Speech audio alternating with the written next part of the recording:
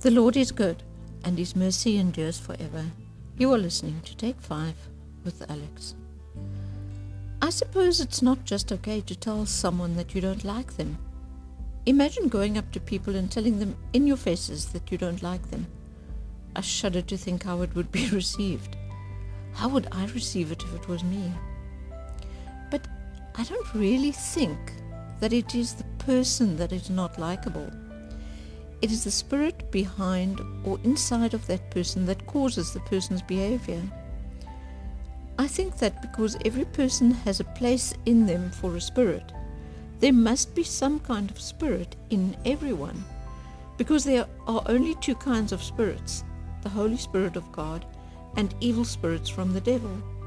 It will be either one of these that will be present in people. Luke 11 verse 24 to 26.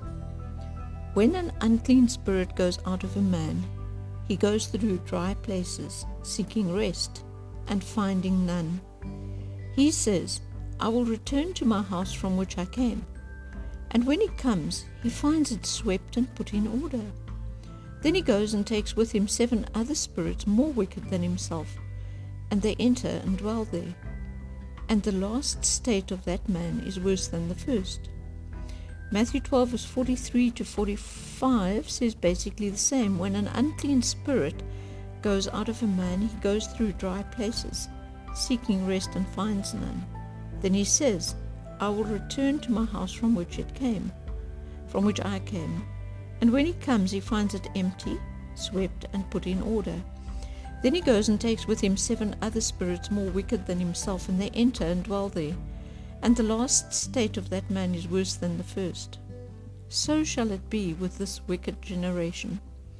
This parable says that when an evil spirit is driven out of a person, there's a void which has to be filled. If it is not filled, then the void is open for the evil spirit to return. But it won't only return by itself, it will bring with it 7 other spirits more evil than itself. So if that void isn't filled with the Holy Spirit, that person is going to be in much more trouble than he was when he started out. This also tells me that people cannot walk around with nothing inside that space that wants a spirit residing in it. And it's not a matter of believing that there is a God or believing that the devil exists. As far as the Bible is concerned, that is what it is. I speculate that if someone is a good person, but he isn't a believer, there will be some kind of spirit in him which isn't very wicked. But it's still not the Holy Spirit. John 8 verse 44, You are of your father the devil, and the desires of your father you want to do.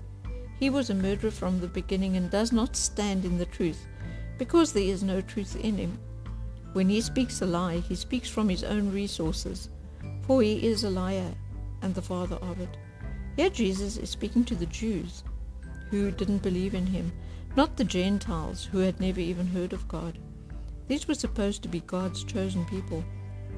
Luke 1 verse 15, For he will be great in the sight of the Lord, and shall drink neither wine nor strong drink.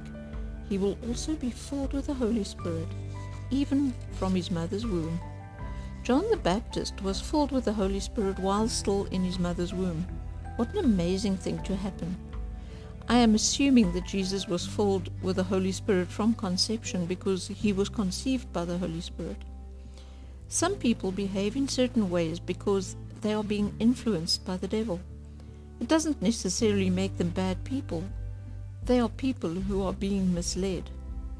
Christians should pray for discernment so that they can recognize what is going on and make a difference in these people's lives. What I'm getting at is that we shouldn't just judge a book by its cover. It's quite possible that a person could be under the influence of some spirit, and we should rather love people so that they can start to see the Holy Spirit in us than judge them and spoil all our chances of winning their soul for the kingdom.